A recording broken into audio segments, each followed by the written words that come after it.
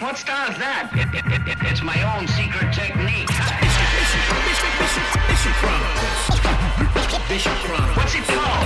Checkmate, sucker, now the move game's over. What's it called? Adisa Banjokos, man. That's right. What's it called? Certainly the Black Ron Burgundy. It's my own secret technique. Imagine if these brothers never saw a color. Would they be peaceful in the streets with brothers kill each other? Before we go, can you imagine? With your ears, clear your mind. Can you imagine? Paint a picture in the sky. I cannot sing, and I can obviously not rap as good as Snoop, and I can't sing as good as D'Angelo, you know what I'm saying? But that was Imagine. That's one of my best favorite peaceful tracks in the history of Earth. In fact, you know what? Hip hop doesn't get enough respect for all the songs about peace it's always made.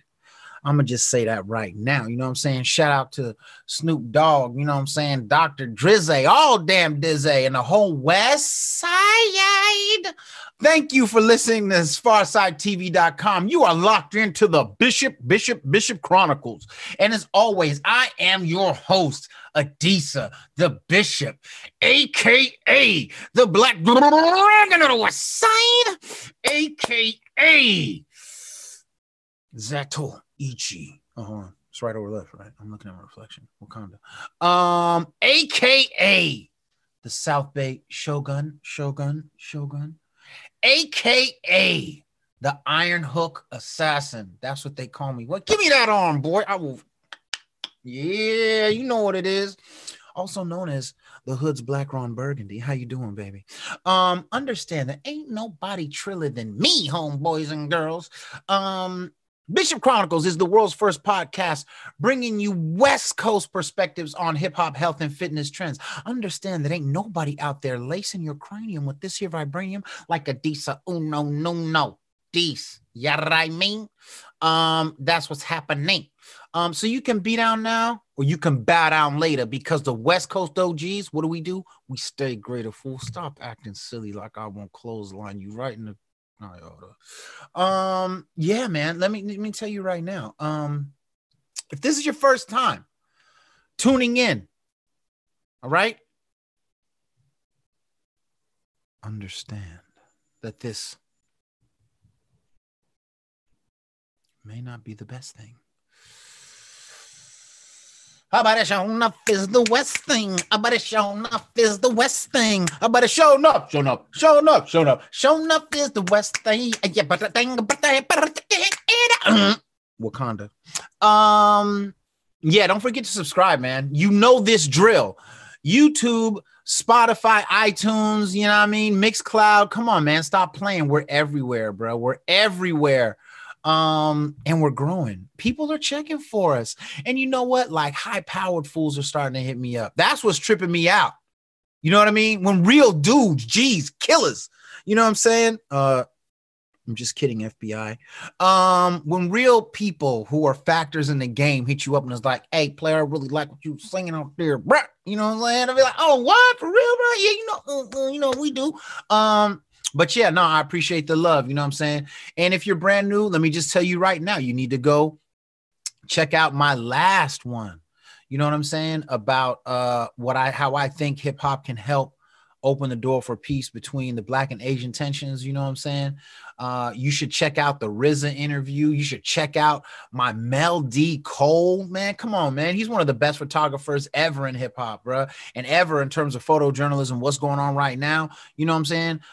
You need to check that out. You know what I'm saying? You need to go back. You know what I'm saying? Check out my Strategic Life of Tupac show. You ain't listening to that in this Corona season, boy. You better get yourself up there, you know what I'm saying? But the BCP army is growing, you know what I'm saying? And so, you know, me and Mike, we just appreciate the follows. We appreciate the shares.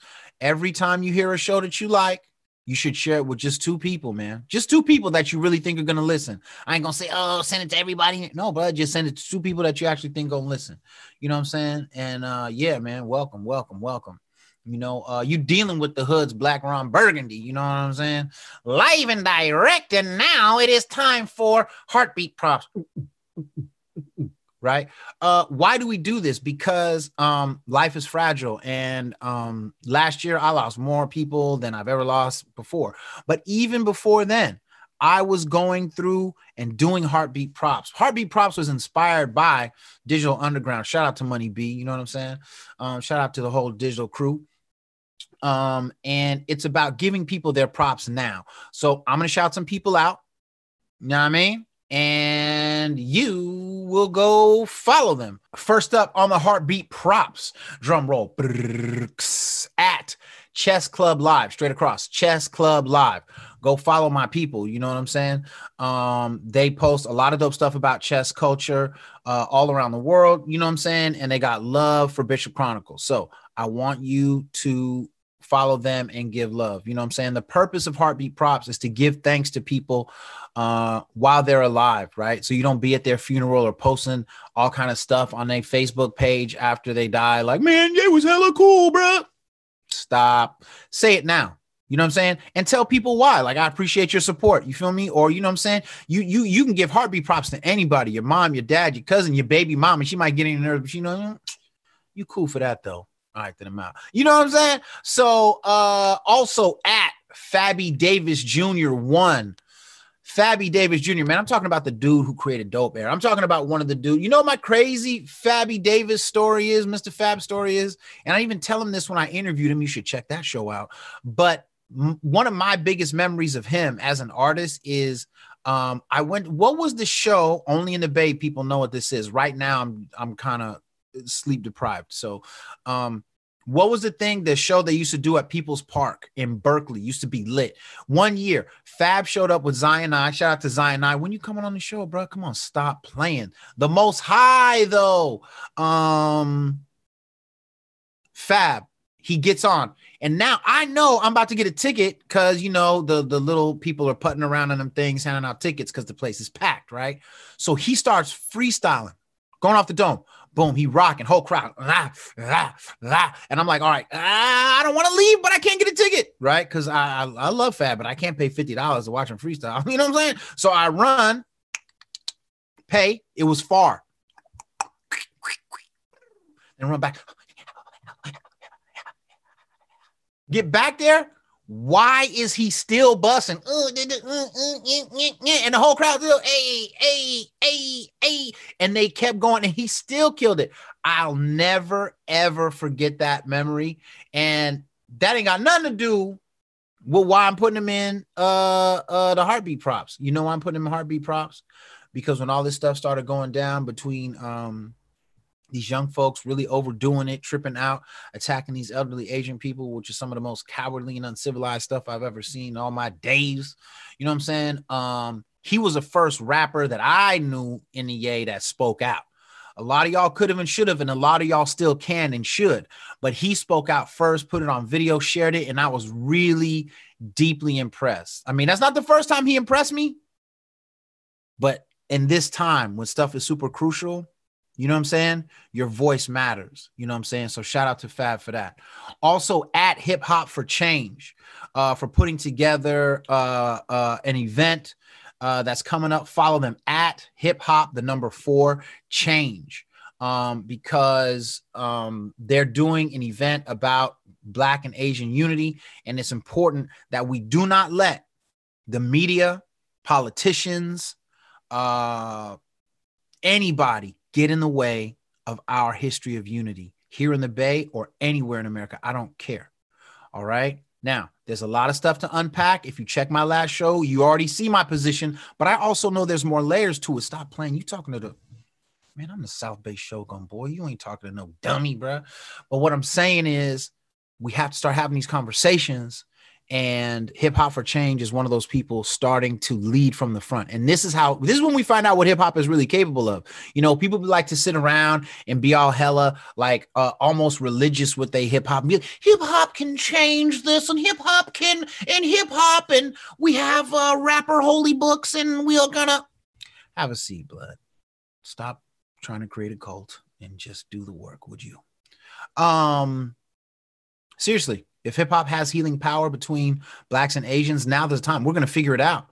You know what I mean? And so I'm excited about what Hip Hop for Change has been doing. Shout out to Khafre, you know what I'm saying, and everybody, boy, you know what I mean? And finally, the final heartbeat props goes to if at YBCA. Yerba Buena Center for the Arts at YBCA. Blood, what? People trying to send me messages in the middle, blood? You know what I'm saying? Why they trying to holler at a scholar right now, man? I'm recording, man. You know what I'm saying? Yerba Buena Center of the Arts just named your boy, Adis. I don't know, how do I do it? I'm ready for my close-up, Mr. DeMille. I was just named YBCA 100 honoree. Thank you. I'd like to thank the Academy. I'd like to thank my friends. Shout out to mom and dad for bringing me into the world. You know what I'm saying? And yeah, I mean, really, I was named a YBCA a 100 honoree. I've got a lot of great company. You know what I'm saying? My boy Davey D. You know what I'm saying?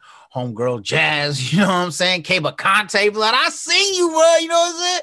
Like, there's a lot of us. There's a lot of really amazing educators, art people, tech people doing amazing things in the Bay and some folks outside of the Bay, man. You know what I'm saying?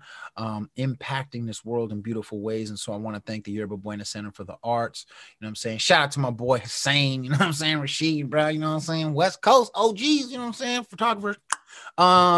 And I just want to say that I appreciate being named an honoree, and I look forward to doing more stuff. And I'm grateful. And, you know, to be honest, you know, these last 2 or 3 years have been kind of hard on a player.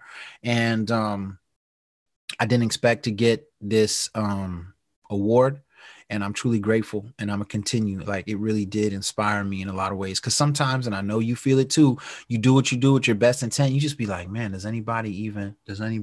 And awards really aren't the litmus test of everything that you do and how you should value what you do. I did a lot of years with no awards, and I mainly no awards, to be honest, but you do it and then you get some acknowledgement, or somebody opens a door, somebody helps you get some funding or whatever, and it helps your whole life. So I'm super grateful because I didn't expect that, and I am supremely grateful. Follow at YBCA, Yerba Buena Center of the Arts. And now it's time for the West Coast word of the week.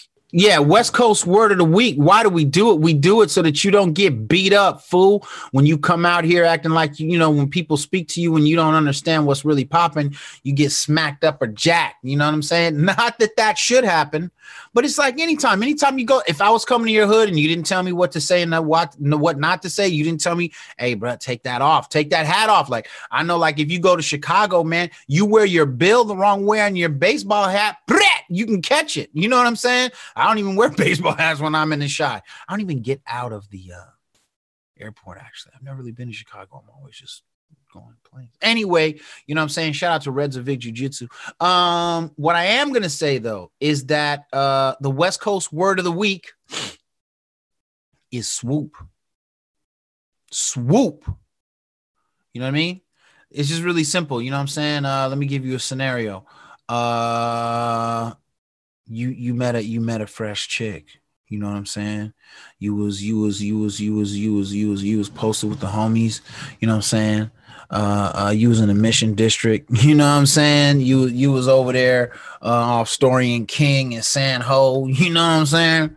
You was coming up out of the Dope Era store with your fresh gear, and you came up on a number, and then, you know what I'm saying, she sent you the text, you talking a woo woo, and then you like, what's up, girl? She's like, how you doing? What's up?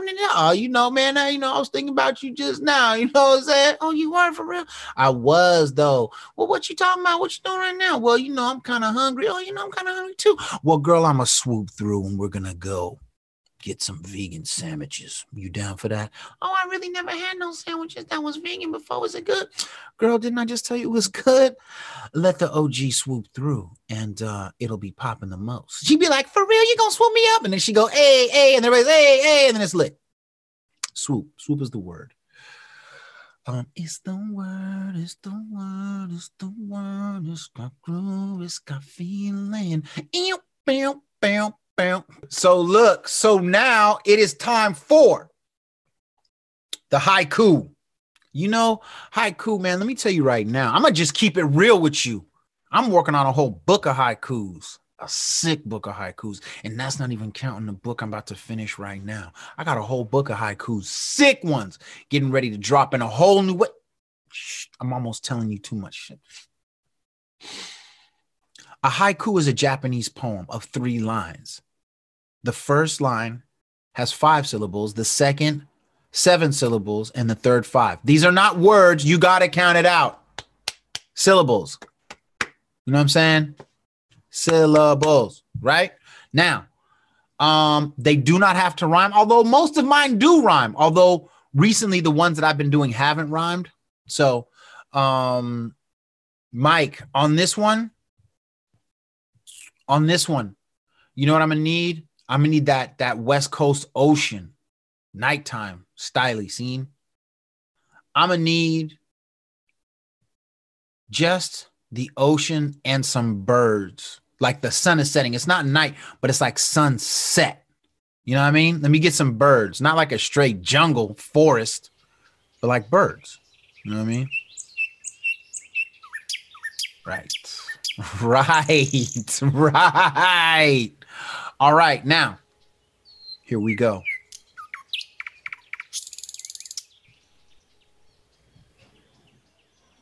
De-escalation at 7.83 hertz. Look for 30 birds. Levels. You don't even, let me take that from the top. Rewind selector. De-escalation at 7.83 hertz. Look for 30 birds. Yo, what am I doing, man? What is he doing? Where am I taking you? Let me tell you where I'm taking you. Let me break that down. Let me get a top seer on that. You know what I mean? Let me break that down. Let me kick the hook on y'all. You know what I mean? De-escalation. I've been talking to you about the importance of meditating. I've been meditating heavily, and it's hard to get consistent at meditating, right? I tell you, go on Spotify. They have a guided meditation thing. If you don't know how to do it, or if you want to go to a place, learn how to meditate, I do transcendental meditation. But what I've done recently, about a year ago, I came across planetary frequencies, right? And I started meditating to, I think it was like Jupiter's sound, the sound of Jupiter. But the other day I was on Instagram, and this dude was talking about the frequency of the earth. So I went and pulled it up. It's 7.83 hertz, Hertz, hertz, not hertz like, you know what I'm saying? Hertz, you know what I'm saying? So if you can pull up on YouTube the frequency of the actual planet and meditate to that frequency, just listening to it is an important thing. But if you meditate to it, very powerful. And 30 Birds is a book that everyone on the planet should read. If you have Audible, look up Conference of the Birds by Attar, Attar. He's one of the best storytellers ever, one of the best poets ever. Conference of the Birds. And it's an amazing story, right? About 30 birds that want to meet God and their journey. Crazy. Amazing. I read that story almost 25 years ago for the first time, but I didn't realize it had so many layers. And the one on Audible is just ridiculously authentic. I'm getting chills right now. 30 Birds, Conference of the Birds. All right. So when you meditate to the sound of the earth and you understand what the 30 birds found on their journey to see God, you'll understand that haiku. I'm up out of here. You know what I mean? Not just, I mean, the haiku's out. It's on to the next, on to the next. And we're talking about chess life and strategy. Look, man, everybody out here now, because everybody's seeing Queen's Gambit. You know what I'm saying? Everybody's starting to go see Critical Thinking on Amazon. What? You haven't seen Critical Thinking on Amazon? Are you tripping? Is it crack that you smoke? Is it crack? Please go watch. Please go watch that. Critical Thinking. But what's my point? Now everybody know about chess in life, right? Like HHCF ain't been out here since 2006, babe. You know what I mean? Google it. Adisa Hip Hop Chess Federation. Boop. You gonna see. I've been talking about this. I've been teaching about this, right? Bobby Bruce in the Bronx. It's a book you can get on Amazon, or you can just go to hiphopchess.blogspot.com and download the PDF for free. I don't even take any information. You just get yours. But that's just the intro to chess and life strategy. Let me tell you. Hey, come here, bro. Can I lace you? I'm gonna tell you something extra that's not in the book. This is important. One of the things that's happened because everybody's quarantining and we're working from home and we doing school from home. We supposed to be working out from home and it gets monotonous, right? And we be like, man, this is weak, bro. You know what I'm saying? Listen, everything ain't everything all the time. Meaning, you know what I'm saying? Everything ain't everything that you want it to be all the time. If this is a time to study, then that's what it is. If this is the time to work, then do your work. If this is the time to work out, homie, this is 24-hour fitness, jazzercise, whatever. You got to do it. You know what I'm saying? CrossFit, you know what I'm saying? Cheerleading, b-boying, you know what I'm saying? Jiu-jitsuing, you figure it out. But here's the point. In chess, sometimes you can get satisfied because you check somebody. And then you might check him again. And then you might check him again. But if you don't checkmate him, the game is not over. Until the king is finished, he is not finished. Check is never enough. Finish what you start. I'm going to give you an example. So I applied to Oxford University about 6 months ago for this program they had, and I got rejected. It bothered me, but I had to look up, you know what I'm saying? If chess teaches you anything, it's you're going to lose and you'll need to come back. Same with jiu-jitsu, right? Same with hip hop. If you think you're fixing to battle somebody. So I wrote some better pieces, came up with a better idea. I got some help from some amazing professors, Dr. David Timoney, shout out Delaware Valley University. And shout out to Dr. Jeffrey Ogbar, you know what I'm saying, over at UConn. And they helped me put together my second application. And I put a lot of stuff together, but it was not done, right? And I started kind of getting self-satisfied, but really I was afraid to apply. There was a small corner of my heart that was like, man, the first time, you know, I didn't really have enough time to prepare the way I was hoping to, but this time I did. And the prospect of getting rejected was really messing with my brain. And so finally, I literally got down to the last day that I could turn it in. And I sat down like 2 days before, actually. I started combing through it. I went back and forth with Dr. Ogbar, went back and forth with Dr. Timoney. And I got my letters of recommendation from some other folks. Shout out to y'all the real MVPs. And I was able to submit it. Terrifying. The scariest day of my recent life was hitting submit on that thing where it goes, you have now submitted to Oxford University. Thank you. Horribly terrifying. But what's the point? The point is, my friend, you really can't get self-satisfied because you recorded most of your record, or you wrote most of your book, or you finished most of your homework, or you cleaned most of your bedroom, right? You did most of the business plan. Finish it. Check is not enough. Checkmate. That's what we play for. Checkmate. Finish what you start. Not for any other reason, but because you know that you can. And you know that you should. All right. Now, I'm always giving good advice. Here's my latest advice. This is some financial advice. True story. There's a place called Bill Genius. One of the things that's ruining people's credit is they have leftover bills that start messing up their credit score, and then they can't get what they need. Right? They can't do what they want to do. I want to get that car. I want to apply for that house. You can't do it because your credit's jacked up. And a lot of times these little bills. So check it out. What Bill Genius does is they have a group of people that call the people you have bills to, and they negotiate it down. It's a free service. When I tell you that it's free, it's actually free. You don't pay anything. You sign up, and then they start trying to lower your bills. Now, if they get money from that, they take a small portion of what they got because they got you money, but you don't pay them anything. You don't pay anything. One of my homies had a cable bill, $450. Saved him $450. Who don't need that kind of money right now? Who don't need that kind of money right now? Right? So what you can do is hit up igoboom.com, igoboom.com. igoboom, BUUM.com. Right? They got a group code 47331. Nope, 473331. There you go. The group code is 473331. All right. You can sign up. It's a free thing. And you'll save money. And you need to save money. I need to save money. I got bills I'm having them handle right now. I'm not lying. You know what I'm saying? Because I'm trying to get my credit right. I'm trying to get my money right. And it's a free service. How can you not want that?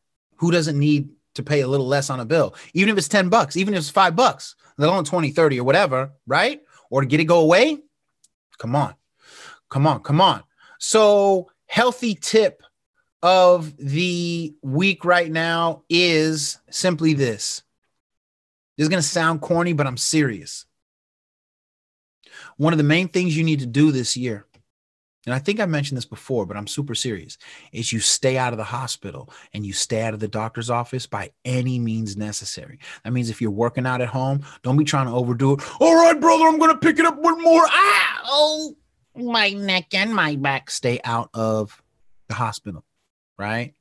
If you playing hoops by yourself, don't be trying to overdo it. I'm like tomahawk from the top of the key. Oh, my ankle, right? No. Stay out. And one of the things you also got to really do to stay out is take care of your teeth. You've got to take care of your teeth. All right. Because you're at home, make sure that you brush after every meal for real. Most people, you know how there was always that weird guy at work who brought a toothbrush to work? He was actually smart. She was actually smart. They were actually smart. Got to take care of your teeth. Get your floss on. Right? Experiment with different toothpaste, see what works for you and your gums and all of that, right? Get your little floss popping, right? And I'm going to give you a really dope thing that you can do. It's called oil pulling. You take specifically coconut oil, ideally, put half a teaspoon in your mouth and you swish it around for 15 minutes. Feels weird the first time you do it. Like you got a loogie stuck in, but you got to swish it around. Then you spit it out into the toilet and rinse your mouth out 3 times with water. Look it up. It's called oil pulling. It helps remove bacteria from your teeth. That's going to help you not get cavities. You don't want cavities. You don't want any gum disease. You don't want to have to go to the dentist if you don't want to go. Stay out of the hospital. It's so crucial. It is so crucial that you stay out of the hospital. All right. And so that's what it is. You can ask Giz. Hey, who said that line? That's what it is. You can ask Giz.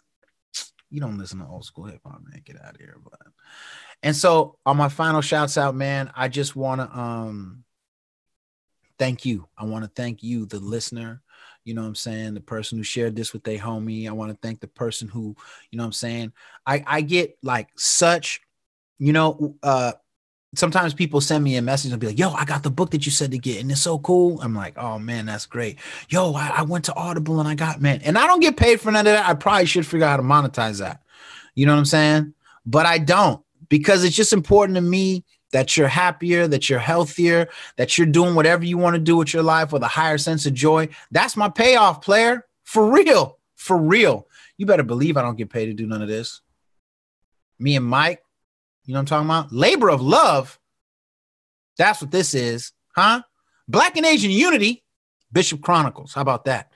So you know what I'm going to tell you right now, don't you? You do. Defend your smile. All right. Smiles are the fingerprints of the souls. No two people smile alike. Even identical twins do not smile the same. Look at their pictures. Look at their pictures. Everybody smiles different. All right. So no matter what goes on in the world, you have to make sure that you protect a portion of your spiritual heart, a portion of your mind that nobody can get to.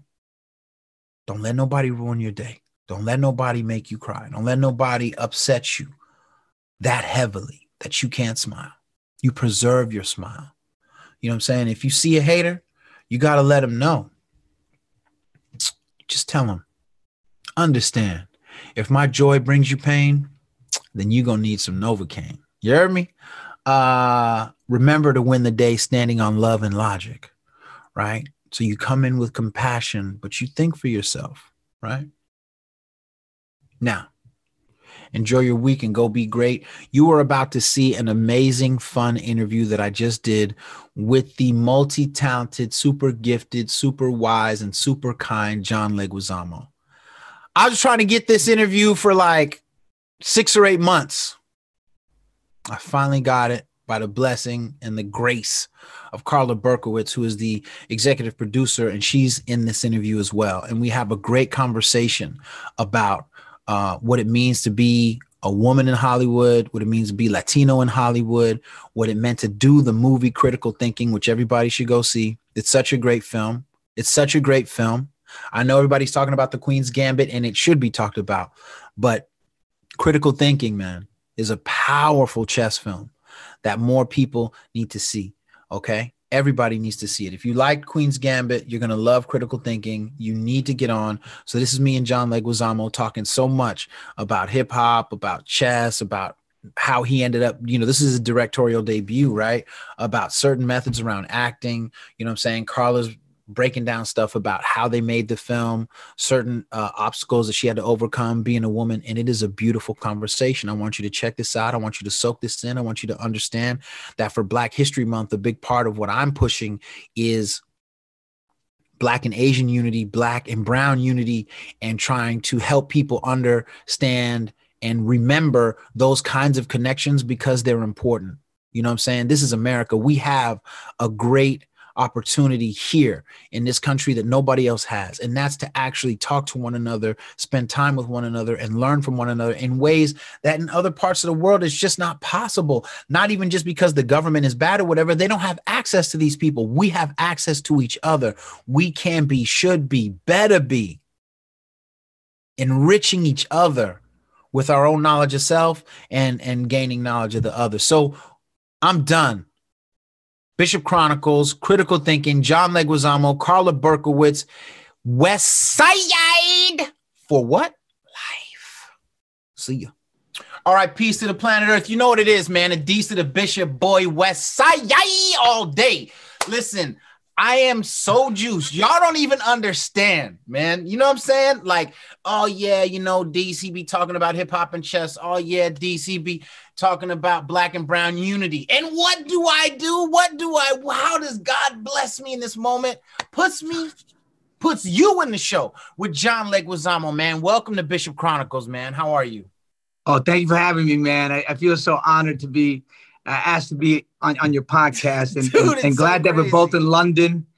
So, we're on the same GMT schedule, Come on, man. Greenwich Mean Time. That's right. You know what I'm saying? I mean, look, I am so juiced to have you on the show because of Critical Thinking, but it's so much bigger than that, because if you rewind the clock back to the early 90s when I first started covering hip hop, and my family, is from the South, but originally from the Mission District. And so, I work at John O'Connell High School for hella years, you know what I'm saying? Shout out to G and you know what I'm saying, Leo, everybody over at John O'Connell. Like, the Bay loves you, man. Like, do you know that the Bay Area really loves you? Oh my God. Do you know that? I know I didn't know that, but I performed there a lot, and I had such a great time when I go to the Bay Area. It's just a great crowd. They helped me create Freak when I was doing Freak back in the day, back in the late 90s. The Bay supported me and gave me the courage to keep thinking that I had some good material that the world wanted to see. Man, that was the first time I think I was cognizant of you. You know what I'm saying? And I fell in love with everything about the way you did your stand-up. It was so human and it was so Mission. I'm telling you, I was like, he's not from the Mission. You know what I'm saying? Like, for real, you really struck me like that, I get that feel a lot too. Like, I meet West Coast folk and I go, are they from Brooklyn? Exactly. Are they transplants from Queens? Yeah. Are they from the BX? Because there's the flavor sometimes is so similar. You're like, I know that flavor. It can't be West Coast. Yeah, no. It's true. So tell me, I'm in London. I'm working on a book, getting ready to try to knock some journalism stuff out. What are you doing out here, man? I mean, COVID. You think Corona? You're like, oh, this is like time for me to really, lock down and just relax and think about, be grateful about shit. All of a sudden, I got more work than I ever because now you're accessible. Everybody knows you're not working. Right. I know you at home. Pick up. Don't pick up Leguizamo. Yeah, don't pretend like we know you here, bro. We know you here. We know you're in your hotel room quarantining. So you can do this podcast. You can do this interview. You can do this pitch. You can read the script, bro. You can't read the script. Yeah, right. Liar. We know you're alone. So I'm doing an Amazon TV series, beautiful sci-fi, powerful thing. Right. I'm not allowed to say too much about it, but keep it low, it's man. A great story. I don't want you breaking no non-disclosure agreements. You know what I'm saying? And then I just did in my hotel room. They built a set, and I did Waiting for Godot, the first time it was allowed to be filmed with Ethan Hawke, Tariq, Black Thought from The Roots. What? Yeah. What? We all did it. People were in Israel, LA, New York, London. We coordinated schedules. We Zoomed the whole That is bonkers. It was bonkers. I'm recovering. I rapped last night at 4 a.m. And, So double thank you for doing the show then right now. You know what I'm saying? Oh, yeah. No, I'm giddy. It's all good. That's me anyway. Well, yo, man, I want to say, of course, I thought you was from the Mission, but of course you're from New York, and New York hip hop basically transformed the way the planet saw young people in urban music and Black and brown unity and all this stuff. I was just curious, like when you think about hip hop, your experience as a fan and as just an observer, like what are some of your first or best memories? Maybe being at shows, maybe it could be tagging with your homeboys, it could be somebody in their room DJing. Like what are some of the things that you remember? Well, the whole hip hop culture was a Black and Latin thing. There's so many Latin contributors to hip hop culture that don't get any credit, like Crazy Legs for inventing the floor work. All that floor work was his creation. The Fab Five Freddy, there was a Latin dude that was part of the hip hop crew. And then the photographer, I can't remember the Latin guy's name, Puerto Rican brother. Joe Conzo, filmed the whole documented the whole hip hop movement. Joe Conzo, man. 70s. Yeah, he was one of the main ones. In fact, man, they just did a story on him. Somehow he ended up getting evicted out of his spotlight recently. It's unbelievable. And it has to do with like landlord laws and stuff like that. It's really crazy. He's like Corona's going to have a lot of tragedies, man. We should have froze rents. We should have forgiven mortgages. I mean, that's the first thing you do, but you know what I'm saying? We had a different president, and now we have a better president. Exactly. You know what I'm saying? We have a president who cares about every man, every woman. You know what I'm saying? The everyday people trying to make stuff work. Yeah. You know what I'm saying? But my hip hop, it was a highlight of my life. I can't remember what the club was, but it was on Madison Avenue in the mid-30s in New York City, mid-30 streets. Yeah. And I go to this hip hop debut album, and Biz Markie comes in, KRS-One, Tretch, Naughty by Nature. Oh my God. Queen Latifah. Because, it was all New York for the most part. And they were all there, man. And I was just like, whoa. What? And I was coming up there like, man, I'm a big fan of Girl, hug it out. You got what I need. Come on. And you say he's just a friend. Come on. I think. You know what I'm saying? Yo, that is bonkers, man. So thank you for sharing that, by the way. You know what I mean? Because one of the things that I try to capture when I'm doing these podcasts isn't so much like anything about hip hop other than the experience of the fan, because that's what makes the culture and everything moves forward. Your favorite shows, you know what I'm saying, getting up with your homeboy tagging, you know what I'm saying, whatever. Those things are really beautiful, man. Oh my God, I was a terrible tagger. I was so bad. My best friend who I still am a terrible tagger. You too? Crash. Crash is one of the huge innovators. His name is Juan Matos, but his tag name is Crash. He was he turned it into an art form. Yeah. And he's in museums and whatnot. But he had photo albums, sketches, And I would have my big ass Sharpie back in the day, the super stanky one that almost made you pass out. When the Magnum 44. Do you remember the Magnum 44? It had the head. The thing was like that. Yeah, that massive. And the stank that came out, you were like, it was like, you know what I'm saying? Yeah. Exactly. You were huffing. Exactly. You didn't even know you were huffing. Yeah, exactly. Hold on one second. We've got Carla Berkowitz checking in. Hey guys. Hey, what's up? Hey, Carla. How are you? It's been a while. Oh my God, been forever. I know. Well, Right. okay. There you are. How are you? What's up with the Netflix,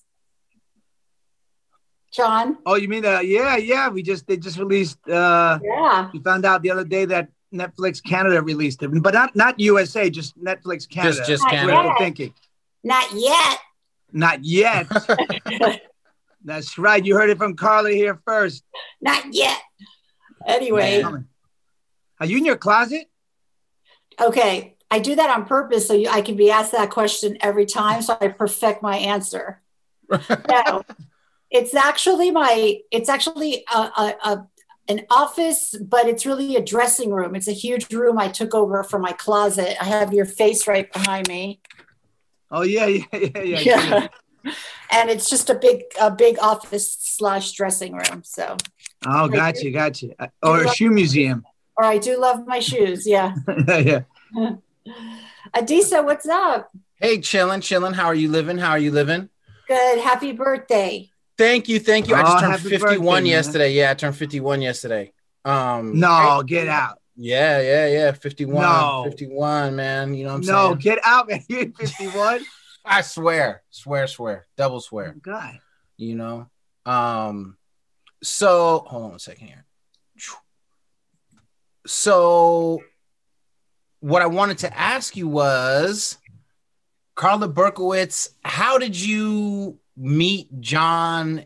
And John, when did you decide like this was going to be a movie? You know what I'm saying? That you wanted to do. Go ahead, Carla. Me? Yeah.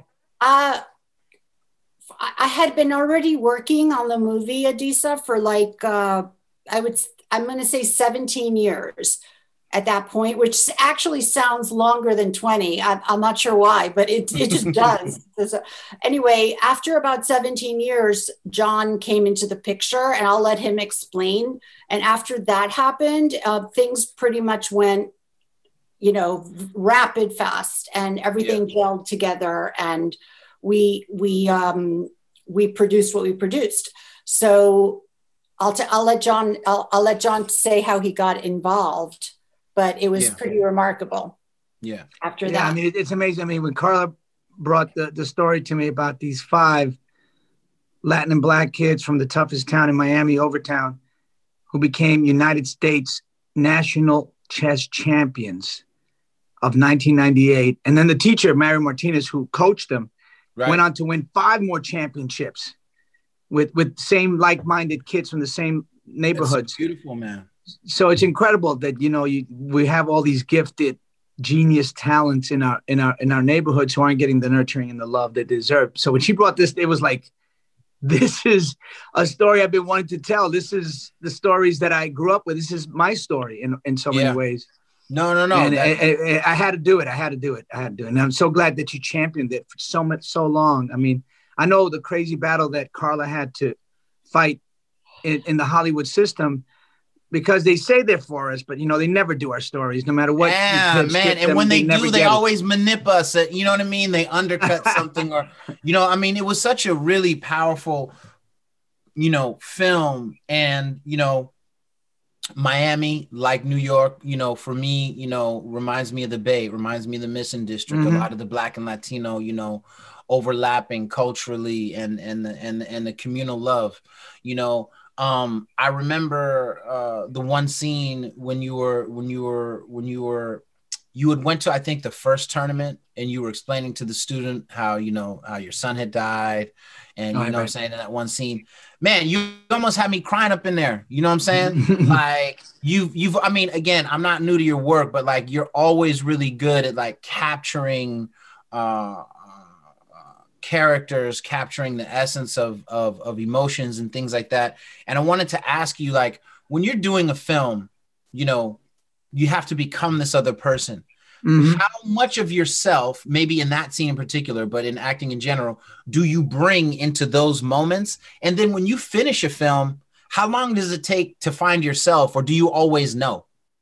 No, you don't always know the overlap, and sometimes the character you're creating takes over, and then you don't understand why you're, you know, throwing tantrums, or why you're depressed, or why you're so giddy. You're like, you know, my family's put up with a lot, but I think the beauty of real acting is not pretending.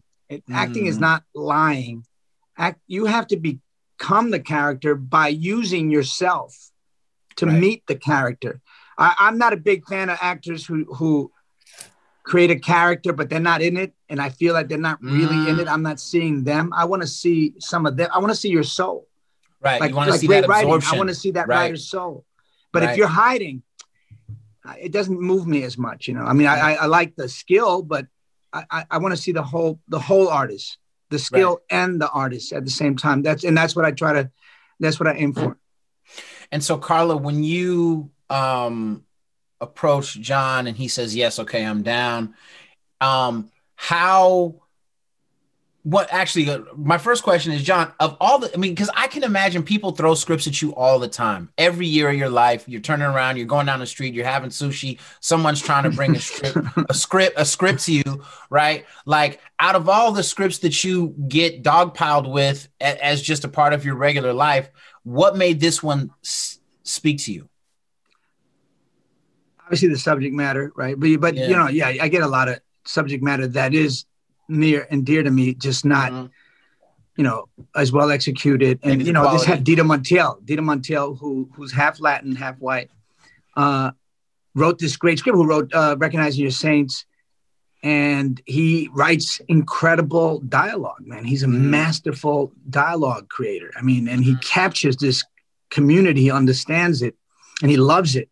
So when I read this, I was like, oh my God, this sounds so authentic, so real. And that's what I think elevated the whole project as well, besides the you know, the winning. I mean, this incredible, inspiring story of what can be done if kids are given the right supplies, given the right funding, given the right kind of nurturing. Yep. Right. Carla, when you know, finally go, okay, this thing is happening. And now, you know, John, you're gonna be the director. What does that actually mean to people outside the film world? What does it mean to be an executive producer, Carla? And what does it mean to direct? And what was this like for your directorial debut? Carla, we'll start with you. Well, I want to just piggyback on what John said when you asked him why did he choose this? You know, I'm not in his head. So I was at one point, or in his ear. Still are. Yeah, exactly. But I feel like I always wondered, like, why it took so long, and I think it's because this was written for John. In my heart, I feel that, and it was so timed properly, for him, because he had just finished Latin History for Morons, which right. Look at that. That's just like the finger roll, right? And coming out of that, right? Like that came this, yeah. No, but he still had exactly. He still has new. No, but I feel like he had been a teacher, you know, for so many years on stage. And I feel that he wanted to maybe immortalize it more. This is just my thing on even a bigger scale with like. You're not wrong, Carla. You're not wrong. You're on it. Oh my God. And then I felt that it just was the time and place, and his show had just finished on Broadway. He went on the road after. But so magnificent, by the way. So magnificent, you know. Oh, thank you. Thank you both. Thank you both. I went up 3 times to New York to see it. Yeah, yes, you did. It's fantastic. Yeah. It's fantastic. So that's what I feel. And executive producer, I don't really there are so many definitions. It depends on the executive producer if it's just like in name only, you know, right, or not. But I feel like me particularly, I think it's the ability to see like the entire thing before it actually takes place and figure out a way, whether you know how or not to get it to that exact place. And if that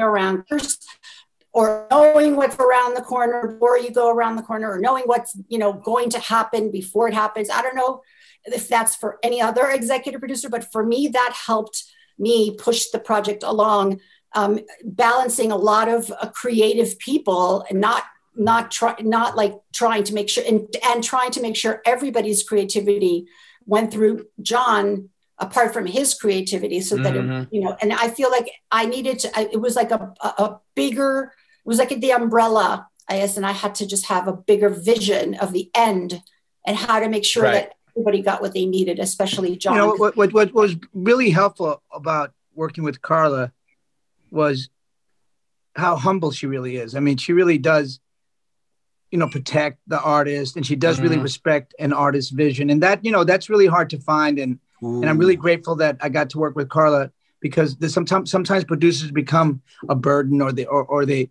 overtake, or they negate what you're doing, and then you have to battle with them. Not Carla. Carla always lets the best idea win, and she's really humble. That's the best way, and that's so rare. Yeah, that's so rare. You know, it was interesting, Carla. Yeah, for sure. I feel that's really nice, because you've worked with so many. It's true. I mean. John, what was it like? Why did you choose this one to be your directorial debut? Like, I think about, you know, again, so many scripts that get thrown at you, and I'm so glad that you chose this to be your directorial debut, because it's culturally, it's such an important film, you know. What made you step into that role now, and how did it feel? Did you learn anything? Did you step away with an understanding of the filmmaking process? Maybe you really, you know, had observed, but now could have a greater sense of embodiment?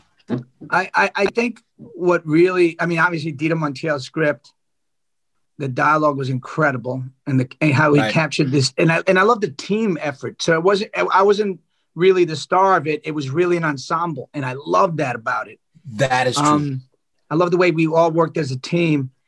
And secondly, the chess challenge, you know, the chess challenge. I knew chess is like one of the hardest things to film, because how do you capture that mental process? Do I use special effects and try to show the brain? And it gets a little corny, you know, and we try to be like authentic to the game and respect the game. And I tried to show what it takes to understand the strategies and how kids come up with it and how teachers impart that knowledge. So all that was really thrilling and exciting to me. And knowing that, you know, Latin and Black communities are intellectual, you know, like to negate what the status quo says about us. We are intellectual, you know, we embrace those same patterns and the same sort of aspirations. And that's what spoke to me about this. And I did learn a lot about directing, about myself. I mean, I was like, I've done over 100 films, not all of them good, but I learned a lot. And all of a sudden I had this catalog of so much information from Baz Luhrmann, from Spike Lee, from Ava DuVernay, from Tony Scott, from Ridley Scott, from Brian De Palma, from so many greats, Brad Furman, and I just so many greats. And I had this catalog of solutions, DIY, you know, right. So it's like you had the recipe, plus you had your own spice to add in. You feel me? Exactly. Yeah, I had all these goddamn recipes. That is, and I was like, what a wealth of information. I could just go do, and boom. Yeah. I want to add to John again, because he's so humble, but like his choice of his casting choices, as well as, for example, our DP, our cinematographer, Zach Zamboni. I mean, John could have picked anybody, but at that point, he I had mentioned, I think, Adisa, that he was Anthony Bourdain's cinematographer his entire career. Yeah, his entire life. Yep. Right. When that happened, he obviously was available, and John got him. Wow. And when I first met him, I said, look, if you can make a bowl of noodles look as incredible, and when people turn off the volume, they don't even care. Right. necessarily. They just want to see the pictures. I know what you can do with a chess set. And for sure. I think that the film has a lot of amazing qualities, morally, spiritually, but also materially is how it was shot. Yeah, technically, yeah. Right. Yeah. And it's just a little bit of a style, but not. Yep. And I feel like if you look at it again, and the close-ups, and I feel that it lended to the vision that John had to make it edgy and sports and, not just another intellectual movie. Yeah, no. That's very powerful. That's very powerful. What Carla is your favorite scene in the movie, and then John, what is yours? It may not be the most informative scene, but to me, it's my favorite scene, and I believe it's most people's. There's two scenes. One is my favorite scene is the blindfold chess. Yeah. Because I feel that it just shows even more how the inner cities have such brilliance that we have not managed to illuminate properly. Agreed. Properly or at all, actually. Like that world where the Northeast, the Northeast private schools are the only ones that play chess is over. Like it's been over for 20 years, 30 years, and it's enough already. It's like somebody had to illuminate that. And I believe that the way that John, directed their brain achievements, their mental achievements, and illuminated such a light on them, I think that we pretty much changed a lot of people's worlds. I get contacted all the time saying, that's not me, but it could have been me. I live in Chicago, or I live in Nigeria, or I live. So that's my favorite scene. But the scene about painting us out, where Angel. So real. Yeah. So it's interesting. Yes, this morning, actually, I received, it's on Instagram on our page, and it said, this girl said, we don't need to wait. It's actually on Twitter. You can find it. And we don't need to wait to be painted. We can paint our own scenes. Yeah. And she said a bunch of things. And I think that's also a pretty powerful scene. So yeah. Right. Like Black History Month shouldn't be a month every day. Right. Every month You know what I mean? Come on. Yeah, for sure. Should be Latin history, not Latin History Month, but every day, every month. Straight up. Year. Yeah. We just so what was your favorite scene from the film? Well, obviously my favorite scene was the most challenging, the most difficult scene, which was teaching the kids the strategies, the complication of that scene, and the way these fine young actors, were able to improvise and keep the energy and keep the tempo, and it just was such a beautiful interplay. It was like like a dream team situation. Everybody like moving up the court, passing the ball, and then finally somebody scores. And that's how I felt, and I was like, wanted to challenge the audience in remembering moves, following moves, pushing their patience. And that was very exciting for me. No, that was awesome for me. Cause I've taught chess in juvenile hall and then in the Mission District for so long,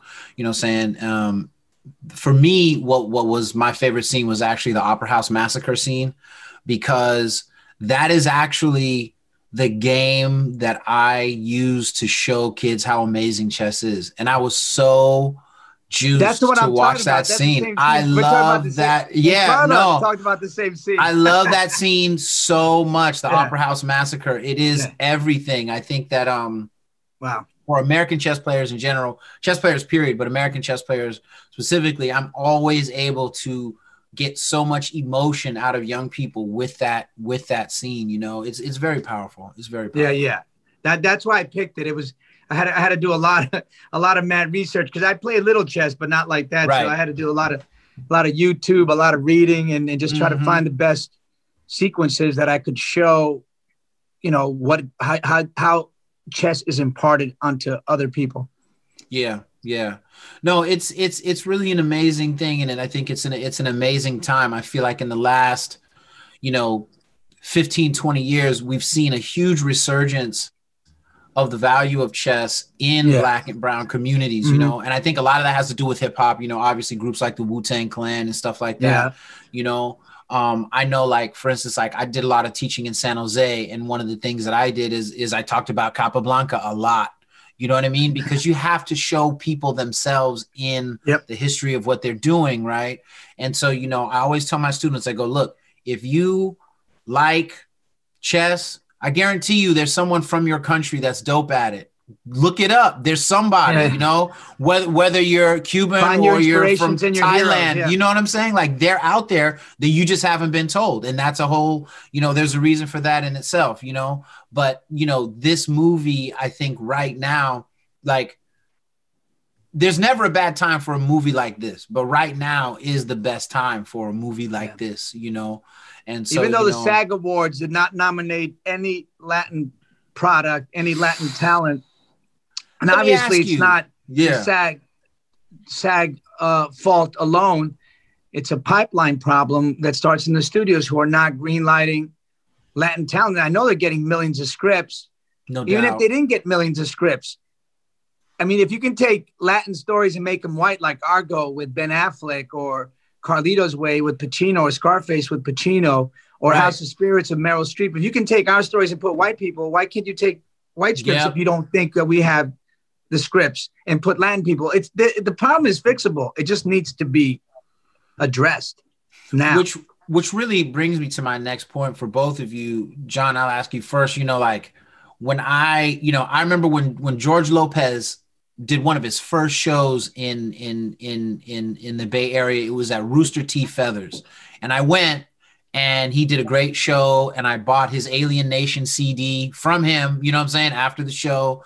Yeah. And at the time when he was on stage, he was like, because Living Color was out. And he was like, yeah, you know, I'm talking to Fox right now about my own show. You know, it's going to be on the same with Living Color. And everybody was like, yeah. And that show never happened. Yeah. Right. And it wasn't, I mean, you know, obviously I never bumped into him again or whatever, but I'm saying, like, so many years later, the George Lopez show actually happens, right? And I remember when the George Lopez show came out, I was like, dang, this dude's been trying to get a show forever, because I remember when he was saying he was about to be on Fox, and it made me think about you, and I was just like, yo, like, you know, what a roller coaster it must have been for you to be a Latino actor in that time. Like, can you talk about the trials and tribulations of what it means to try to be a Latino actor at you know, through the course of I mean, we call it Hollywouldn't because they won't, you know, I mean, you have to fight your way in there. There's no way that it's coming to you. Right. And, you know, look at SNL. Oof. I mean, a city that's almost 50% Latin, and you can't find one funny motherfucking Latin person to put on your show in 30 years you've been on the air. It's reprehensible. It's ridiculous. You know, like, they have you only laugh to keep from crying because you're like, how is this happening? Crying. I mean, you go on Instagram. There's crazy amounts of funny amateur people. Many. There's got to be people who are just a level above, but it's just a lack of appreciation and trying. So yeah, I mean, luckily for me, I grew up with a lot of rejection, and so I didn't care, man. So it made me create my own stuff. Yeah, it made me create and write my own stuff. And that's why I went to the theater, because the theater is not relying on gatekeepers, on somebody's opinion or somebody's taste. Because where we Latin people succeed is where there are metrics, where there are measurables, like in sports and baseball, we crush it. In music, we destroy. J Balvin's #1 rap artist or reggaeton artist in the world on Spotify, and Cardi B, our Dominican sister, and Camila Cabello, Maluba, J Balvin. I mean, J Lo. Shakira. They're all crushing. But you know, and in politics, AOC, and Xavier Becerra, because votes you can count those, and you can't deny that. But wait, when you have to rely on somebody's opinion and taste, that's where we get crushed. And I've had to deal with that my whole life. Sort of, I didn't have the metrics, to understand what was going on. And you know, there was a lot of Hollywood wisdom going to me every time I handed a script. You know, Latin people don't want to see Latin people. Latin people don't want to see feel-good movies. That's what they said about critical thinking when I went to the studios. Right. And you're like, what? Yeah, because they don't want to feel good. They just want to see themselves shoot each other. They just want to see depressing. You know what I'm saying? We need cocaine and more guns. We need anti-inspiration movies. We want to see movies about our own destruction. Yeah, right. Exactly. So bizarre. Anyway, that's and then sometimes you start internalizing that, and it confuses your own self barometer of validity, and you're like, I don't know. Right. Maybe I'm not creating good enough material. Maybe I'm not. And then you go to the theater and you see Lin-Manuel. He would have never got that done if he went to a streamer network or Hollywood system. They would have been like, wait a minute. So all of a sudden, by right? a Puerto Rican. And Burr by a black man. You know what's crazy? To your point, not speak rap. I can guarantee you. You know what I'm saying? It would never got done. Yeah, no, you're right. You have the freedom because all you need to do is raise the money. Mm-hmm. That's a great tip for young aspiring Black and Latino actors. Like straight up, like that's huge. Like theater is probably the best way out. And it's funny that you mentioned Lin-Manuel because yesterday I was watching The Sopranos and who played a bellhop in The Sopranos? Lin-Manuel. Like he's walking, like he's literally in front of the hotel and Tony Soprano's like, hey, you guys got steaks in there? And he's like, no, I don't think so. But I was like, oh my God, is that Lin-Manuel? And my lady's like, that's Lin-Manuel. We're like, what? You know what I mean? Then it was such a reminder that, you could look at Lin-Manuel and be like, he was all the way, he just walked in the game, killed it. Everybody loves him. Now he's sitting on $1 billion, can't even count all the money. But it's like, dude, he was a bellhop on The Sopranos. He was trying for like 2 seconds. You know what I'm saying? Like crazy. So I'm doing a Disney musical with him right now. What? Yeah. And Encanto. It takes place in Colombia. Ooh. I'm hyped. When is that coming out? Please tell me. No, we just started recording, so it's gonna take. What? It's gonna be a minute, huh? It's gonna be a minute. Yo, a little bit more than a minute. Yeah, that is exciting. And so, Carla, for you, how did you? On the very similar question, how did you endure all these years of rejection and say, no, I'm gonna make this happen? Because so much about what this movie represents to me. Not the film itself, obviously, but you two individually and collectively, it's kind of like resilience, right? The impact of resilience. So, when was the first time you pitched it and how many rejections did you take until you got it made, do you think? I too lived a life of rejection because I came here when I was 9 and I didn't speak any English and I was beat up for a lot of years after school. So I thank everybody now. And where'd you come from? Venezuela. Yeah. Okay. But I thank all those bullies now because they gave me the air under my wings to withstand rejection. And kind of every time they would reject me, I would be like, I'm going to see you on, you're going to see whatever. I mean, right. It's going down. Right. I don't want to go there, but to me, I always had blinders on. If someone said no, it was almost like a fly in my eye and I would just keep going, maybe that's the executive producer thing I was talking about that I knew would always get done. I just didn't expect my Latina, heritage. Plus, they were telling me, a Latin woman, that nobody wants to see Latin people on screen. Just what John said, I was told 100 times. And I'm like, I didn't, didn't say bye, just whatever. I just kept going. Right. But can I just make do a little shout out to Riza, please? Yeah, for sure. You both were talking about chess. Wu-Tang.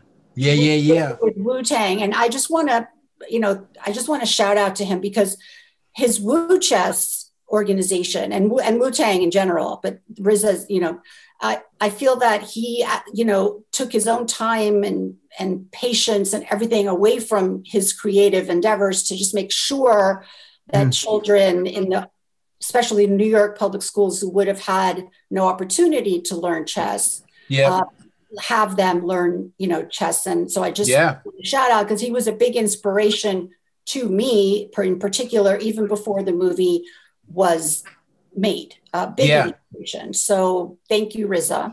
No, absolutely. Yeah, no, we were talking Nice about we were talking about that when I interviewed him a few weeks back, you know, because at that time both of us were talking about critical thinking, but neither of us had seen it, but we were both juiced about it. You know what I mean? So, you know, and this is, I think, you know, between, you know, the Black and Latinos in North America, like we get inspiration from each other a lot. You know what I'm saying? Like we inspire each other a lot. And in so many ways. I mean, in the struggle, culturally. Yeah. Look at Miguel, a black chicken, you know what I mean? You know what I'm saying? Exactly. Kid Cudi, half Dominican, half black. Yeah. You know, Cardi B, half black, half Dominican. Yeah. I think Kendrick Lamar is Dominican. Isn't Kendrick Lamar Dominican? Isn't he Dominican? I think he's Dominican. Is he really? I think so. He might be, or at least his mom. What? Somebody is. I'm serious. Yeah. And so, you know, Big Daddy Kane was part Cuban. What? I had no idea. Basquiat is half Puerto Rican. Yeah. You know, and I mean, like, we've got to remind people of that. And that's why I'm so juiced about, you know, Latino history for morons. You know what I'm saying? Like where else is that going? Are you doing another series? Is that a one-off? Like, help me understand, because it's so beautiful. Well, yo, I got some big news. I've joined an organization a couple of years ago, Latinos for a Latinx Museum, and we just passed through Congress and the Senate with approval. So we're allowed to raise funds and search for land to create, to find a big enough museum space to contain 500 years and more of our contributions to the world. And they're gonna have to give y'all half of Cali. You know what I'm saying? Yeah. We can pick up a whole state, a big large state. So that's really a lot, exciting, man. That it just passed. Congratulations. We just have to raise $350 million. It's no big. Man. Yeah, it's big. Man. That's a lot of work. Yeah. That is so beautiful, though, right? And I think it's also interesting just to see the pivot of endurance that Blacks and Latinos have been able to manifest under such duress, right? Yeah. You know, you start to see films like this. You start to see, you know, Hip Hop Chess Federation, RZA with Wu Chess. Like, you start to see, you know what I mean? Like this forward motion and manifestation where so many people who have been invisible to the mainstream are now getting, you know, some room to breathe. Yeah, it's beautiful. And share their history, you know. I have to tell you, Adisa, I feel that I think John has had a big part of this, whether or not, I don't think he even realizes this. Whereas before, maybe 10 years ago, if you were part of an ethnic group, you got your nose done, you got your face, right. You didn't want to be part of an ethnic anything, group. Right. Me being Latin, I just never thought it was I never thought in a bad way that it could be useful. And not a useful, like to use it, but you know, that like it was enriching enough for anybody but myself. Right, and now I would say mainly because of John, people are now understanding that they are the custodians of their own treasure, so to speak. And now they're not afraid to explore that and express that in everything they do, from music all the way to film and back. So I feel like, you know, I must say that right now, I feel like I don't have another hero other than John to say that, because I don't think anybody has put themselves out there politically and verbally and with social media and everything else about been so direct. To be proud and, you know, of this and use it. So no, it's a tough thing, you know? Yeah, no, I mean, it's real though, you know, like I saw one of your interviews about critical thinking, John, and you had mentioned the bell curve. And I remember, you remember what that did to my self-esteem at the time. Oh my God, it was horrible. For people that have forgotten, will you please remind people what the bell curve was, what it did? Because I think, you know, it wasn't until you said the bell curve that I think I started to understand why I'm so hyped about right now. You know, whether it's Black studies, hip hop studies on college campuses, you know, the existence of critical thinking, you know, even just doing this podcast, right, to share and hope that there'll be some kid in Miami, some kid in Iowa, some kid, you know what I mean, in Seattle who sees this and is like, okay, that's it, I'm going after X. It doesn't even have to be chess. or hip hop or acting or producing, just that they know they can do it. Like, right. Talk about the bell curve for a minute and talk about like how that impacted you and maybe how you felt it may have impacted other people around you. Well, the horrors of that book was because it was on PBS, it was all over the news, and the bell curve was, we didn't know at the time, fake scientists with fake research that hadn't been approved. But they were proving that Latin and Black people were born genetically, intellectually inferior, so they could never achieve the same way as white people. And it was very methodically written. It looked factual, and they were given all this time. So, you know, the whole world was looking at, oh, wow, they can't. Yeah. And then you start looking at yourself. It's just not in them, huh? I can't. Yeah. You know what I mean? And you have to like look at yourself and go, whoa, what? I can't? Yeah. You know, you're being told you can't all the time. Anyhow. And it's genetic. It's biological. Yeah. So it's like, not in you. Don't even try. Right. And then other people are like, we can't even help them. Yeah. No matter what we do, how much money we pour into them, it's just throwing it away. It's such a horrible book. Then they finally found that they were frauds, that their research was fraudulent and made up. But I mean, it did so much damage. And then the repair was not that instantaneous, right? And like, we got to heal ourselves. It's weird, right? Because when you look and at undo the mess that they created. How much fake science has gone into undermining Black and Latino history, spirituality, cultural contributions, right? When you think about how much money they've invested in trying to make us believe what we haven't done, what we're not capable of, when in many times we're the pioneers of what they claim to be about, right? I mean, you see it right now. I mean, when Trump was demonizing Latin people and immigrants coming and shithole countries, I mean, he was disseminating that same BS. It was that whole to keep line. Us out, to limit our funding. You know, Betsy DeVos put in there to destroy our public schools, to fund the public schools by $9 billion. Now we have a Latin Secretary of Education for the first time ever who will champion public schools, because that's a beautiful, people don't even know that. That's a socialist program, public school paid by the government, the police department paid by the government, your Social Security paid by the government. Right. It's not. Nobody wants to question their Social Security, even though we're not saying become Venezuela or Russia. We're not saying, that's not what we're saying. Yeah. I mean, no, it's take the best of every system and put it in, make in it American work. That's capitalism. No. Absolutely. No, absolutely. And so in closing, you know, I want to thank you both for being on Bishop Chronicles. I am, you know, I really got to say, you know, if you haven't seen Critical Thinking, you absolutely have to do it. You have to do it. And, thank you, Adisa. And you have to make sure, especially if you have children, I'm talking about like 9, 10 years old up, especially, make sure they see it.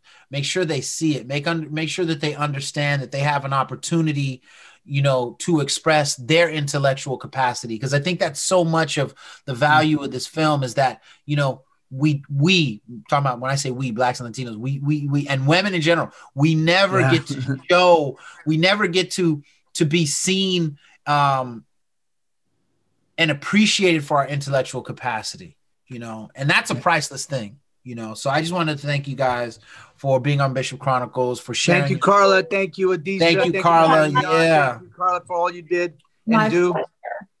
Much love to all y'all.